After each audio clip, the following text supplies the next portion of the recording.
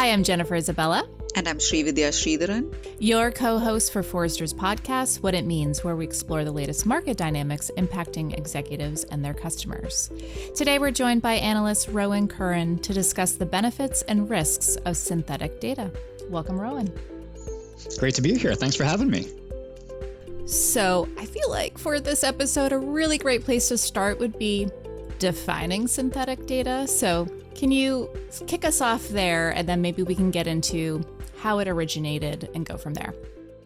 Yeah, absolutely. And so I think, right up here at the front, it's important to disambiguate synthetic data for AI, which is what we're talking about here, from synthetic data as a lot of developers have thought of it for, the past 10 or 15 years. We're not talking about, load testing data. We're not talking about performance testing data that you just, is simple data you generate programmatically. What we're talking about here are data sets that mimic the real world in real world conditions, but don't actually one-to-one represent individuals or exact objects in the real world. So basically, what synthetic data does is allow you to have a set of data that you can train off of, that you can test off of, that doesn't have any of the risks associated with personally identifiable information, with data sharing issues, or, it's also a way to get data for scenarios that don't even exist yet for future-looking applications. And, in terms of sort of how it originated, it's been around for, I think the farthest back papers that I saw on synthetic data were from the mid-90s. But, so it goes back quite far. And, it started out with simpler things than building whole data sets. It was all about, just imputing values that might be missing within an existing data set. So basically using statistical models to guess what might be there and then adding that missing data point.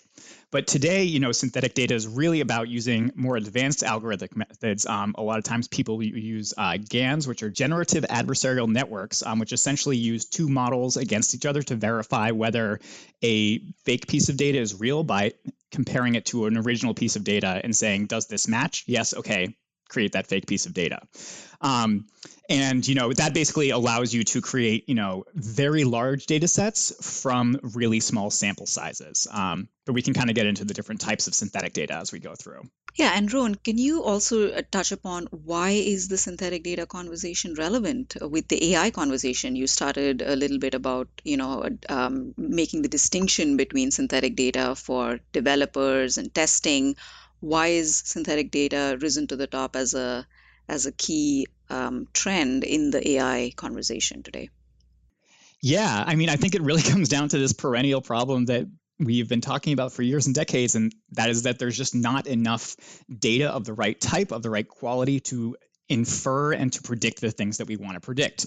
And increasingly, and as more and more applications are, supported or driven by machine learning models, and they are basically being built into these broader AI systems, there's more data that's needed to create this baseline functionality within these applications. So we got to get that data from somewhere. So synthetic data is a really great way to get that data when there's not other options available. So, some of the other options that people have approached are things like pseudo-anonymization or format preserving encryption, where basically you take a data set of, say, customers, and then it turns it into an encrypted data set that you can run analyses on, but it won't reveal any of the users, but the actual scores from the analysis will be useful in production. Synthetic data avoids some of the issues that you can encounter with format preserving encryption and some of these other anonymization routes by not representing real data.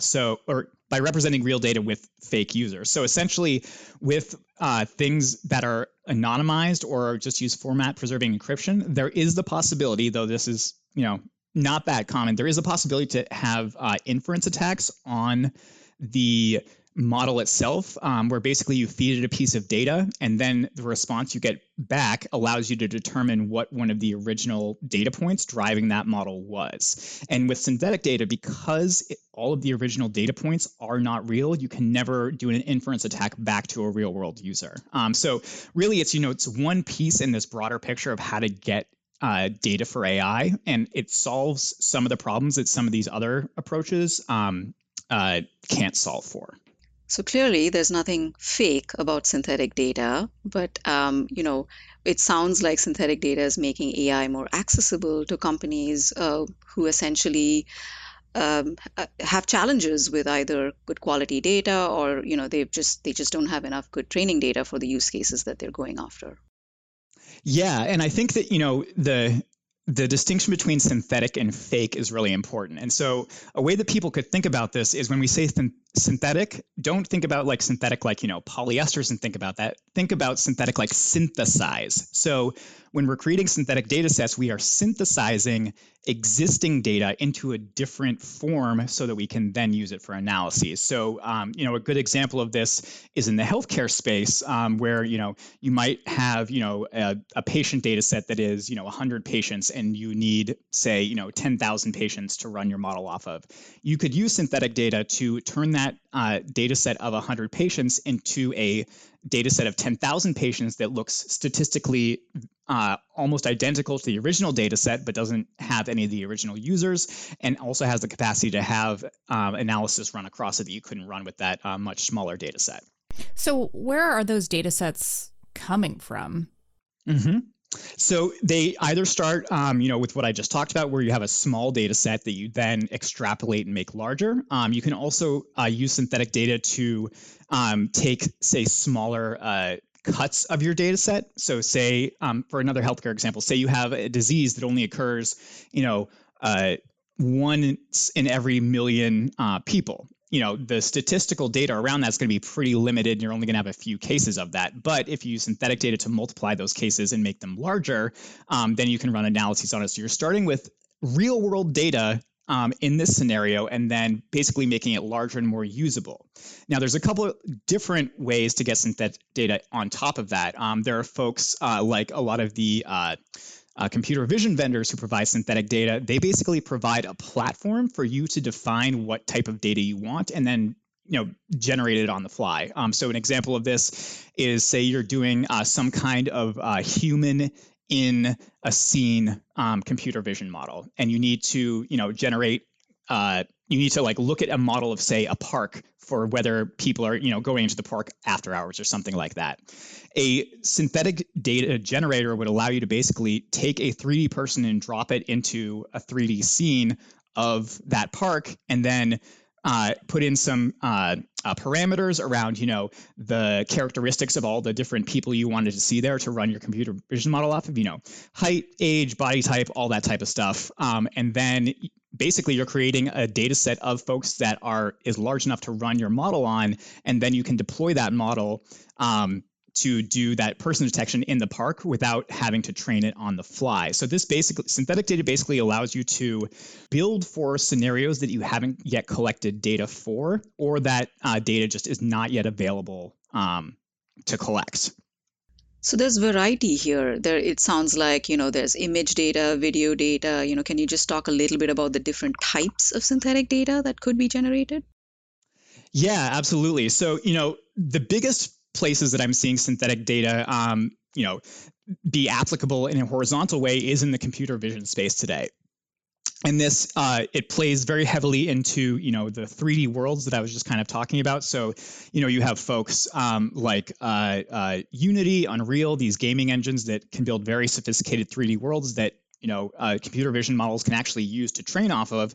And then you have folks like NVIDIA with their Omniverse products, which is essentially a higher end enterprise version of that, to basically create these 3D fully simulated worlds that you can then put your physical products in to test models within these environments. So there's that kind of 3D data. Then there's also 2D visual data. So a good example of this is a healthcare provider that wanted to have a better model for identifying early stage so basically precancerous lung tumors, and they didn't have a large data set of healthy lungs with these precancerous tumors because they're hard to detect, and what they were trying to do was detect them earlier. So basically they took a bunch of healthy lung radio imagery and applied a statistical method for how they knew tumors would arise, and basically ran that across the healthy lungs and created a new data set that was based on the healthy lungs with the synthetic data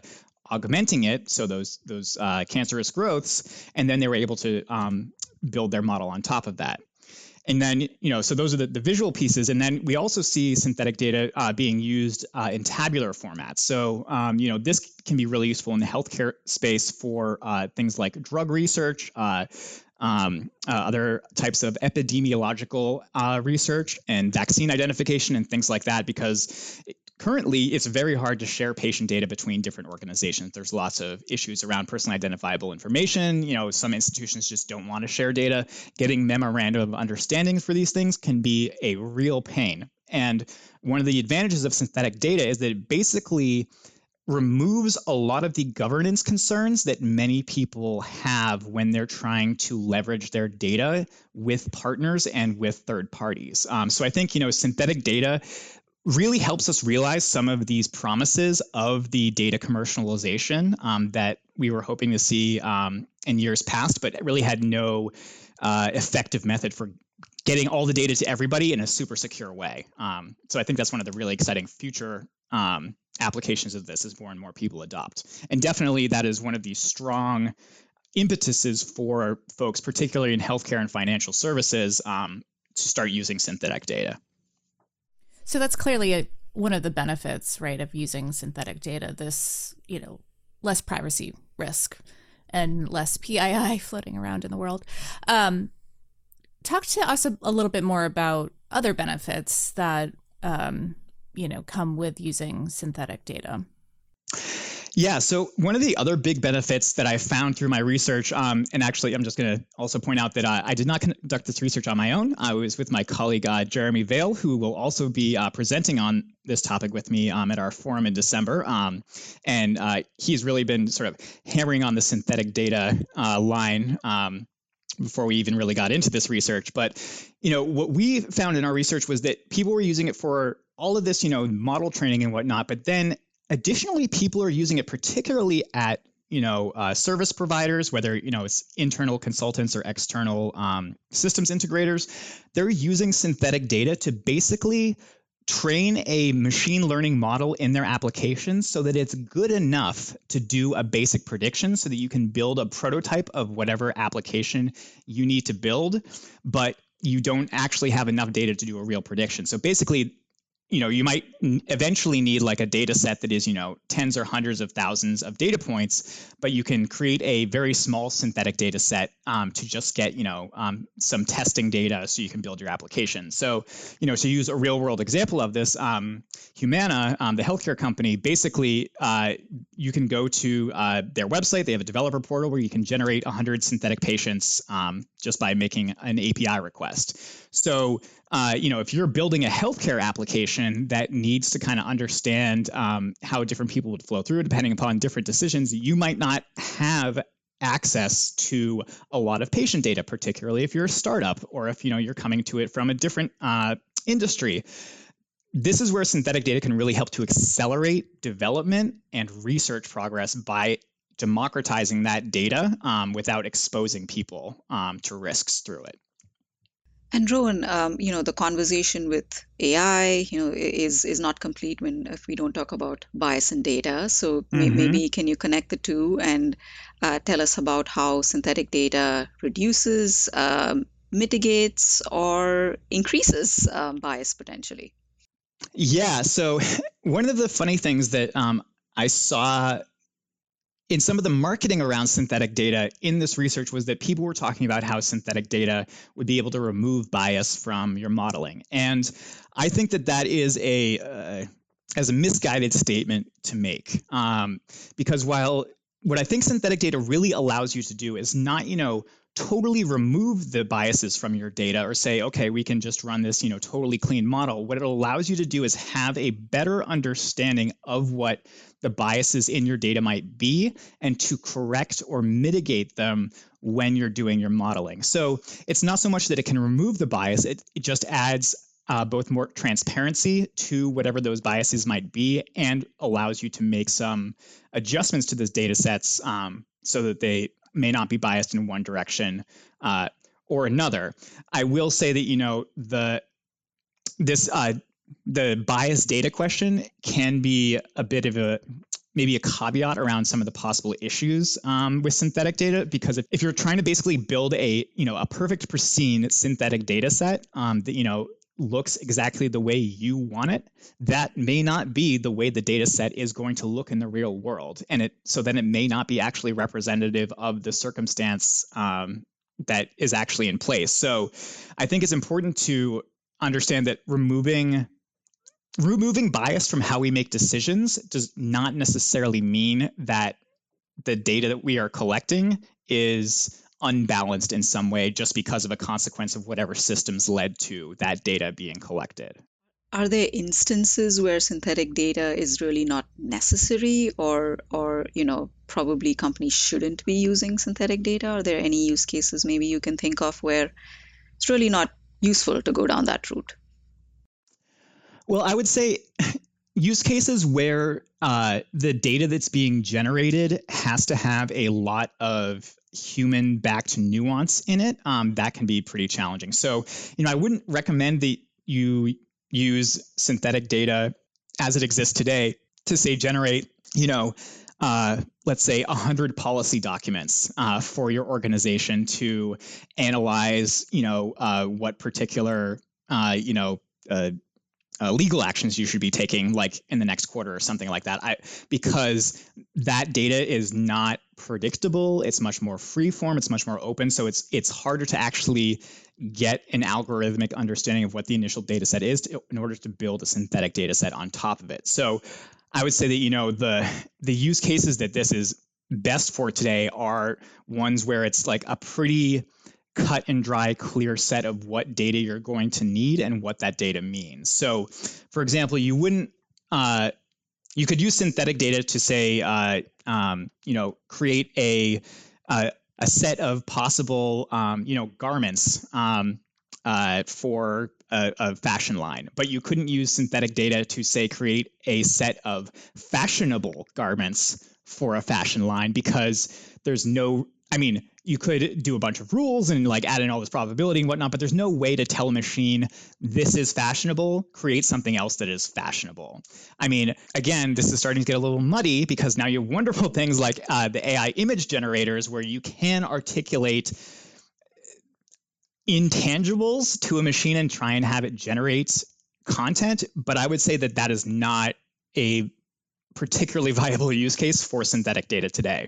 But, one of the reasons I'm talking about it in this way is because the space is moving so quickly in and of itself, and it's being driven additionally by these outside factors. So I think, a lot of the large language models and their ability to generate natural language text, that might lead to a lot more use cases for synthetic data in text analytics and natural language processing, because you'll be able to generate it more easily.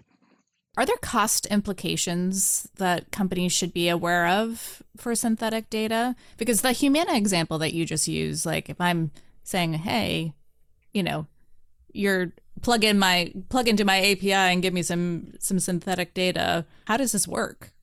So it depends, right? So the example that I gave with Humana, like that, I believe that for 100 users, like 100 patients, that's free. And then there are some open source synthetic data generators out there. But what I see I see it in a couple different ways, right? So for the computer vision space, there are existing vendors that have platforms to basically define like the cohorts that you want for human in scene synthetic data. So like I was talking about before with the various demographic like sliders and whatnot that you can use there.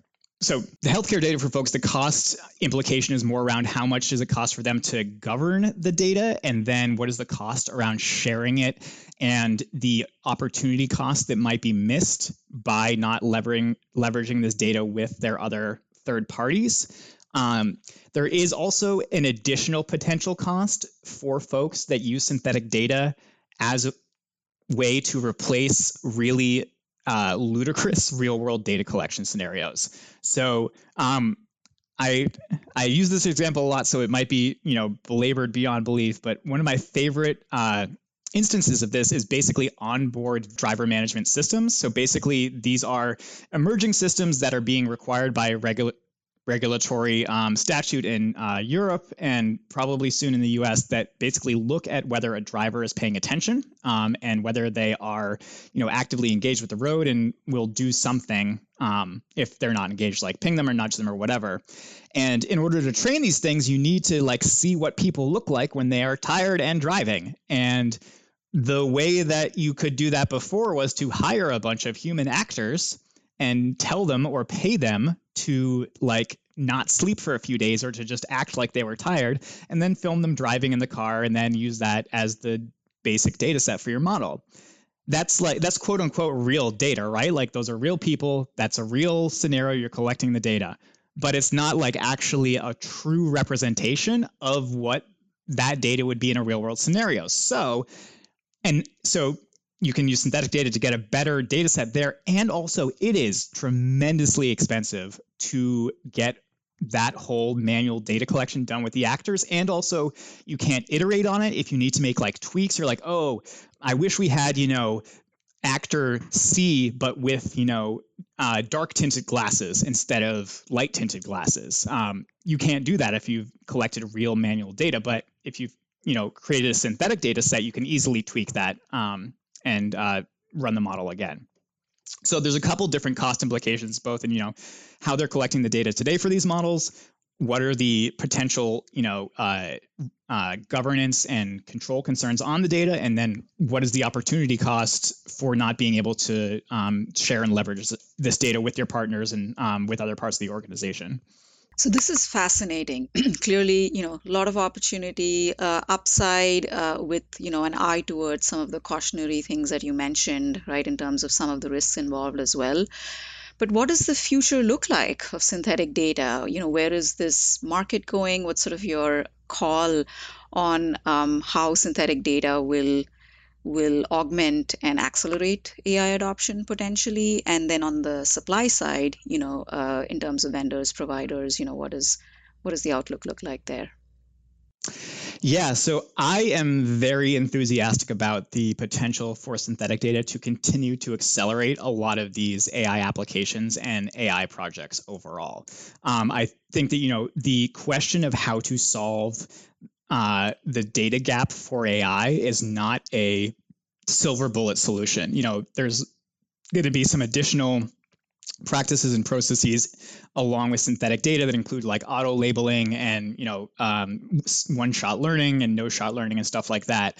But synthetic data, I think, is going to get more and more useful over the next several years, particularly as more organizations realize that it's even available and possible. The tools to create synthetic data, particularly for a lot of the quote unquote in the real world scenarios, by using the 3D generators like Unity and Unreal, those are going to create a huge variety of use cases for folks. Because imagine if you were designing a physical product that has some kind of intelligence within it, you want to see how that performs in the real world. Previously, you would have to, build a prototype, put the software and hardware into it, and then have it, run in a focus group or whatever. Now you might be able to build that into your 3D world, test it out there, run 1,000 different iterations, and see which one works the best. And, I think it's feeding into more of this tabular data and more of the structured data discussion as well, because especially I think as healthcare companies start to get their first taste of what they can do with research, and financial services companies with research with synthetic data, that's going to lead to a really virtuous cycle and a reinforcement cycle where there's more and more demand for larger data sets that can really only be supported from the synthetic data side. And then I'll just add one more piece onto this, and that's my excitement about large language models driving the potential for synthetic data for unstructured text. I think that is a big opportunity for the space over the next couple of years. But really broadly, I think that synthetic data is going to be one of the key factors in closing the data gap in AI.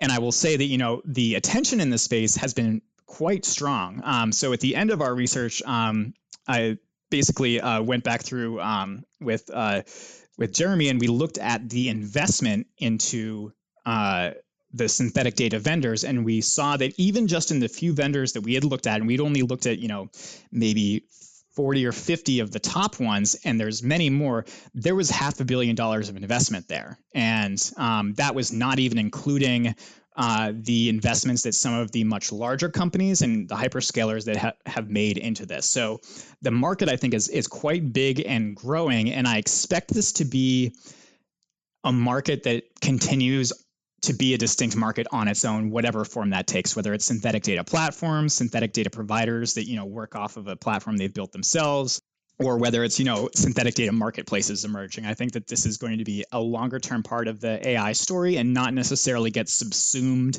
into the broader AI lifecycle, like some of these other things that have come up in the past couple of years, like model ops and whatnot, where it was like, okay, this is going to be a whole new category, a whole new market, but now it's basically just part of the core AI lifecycle.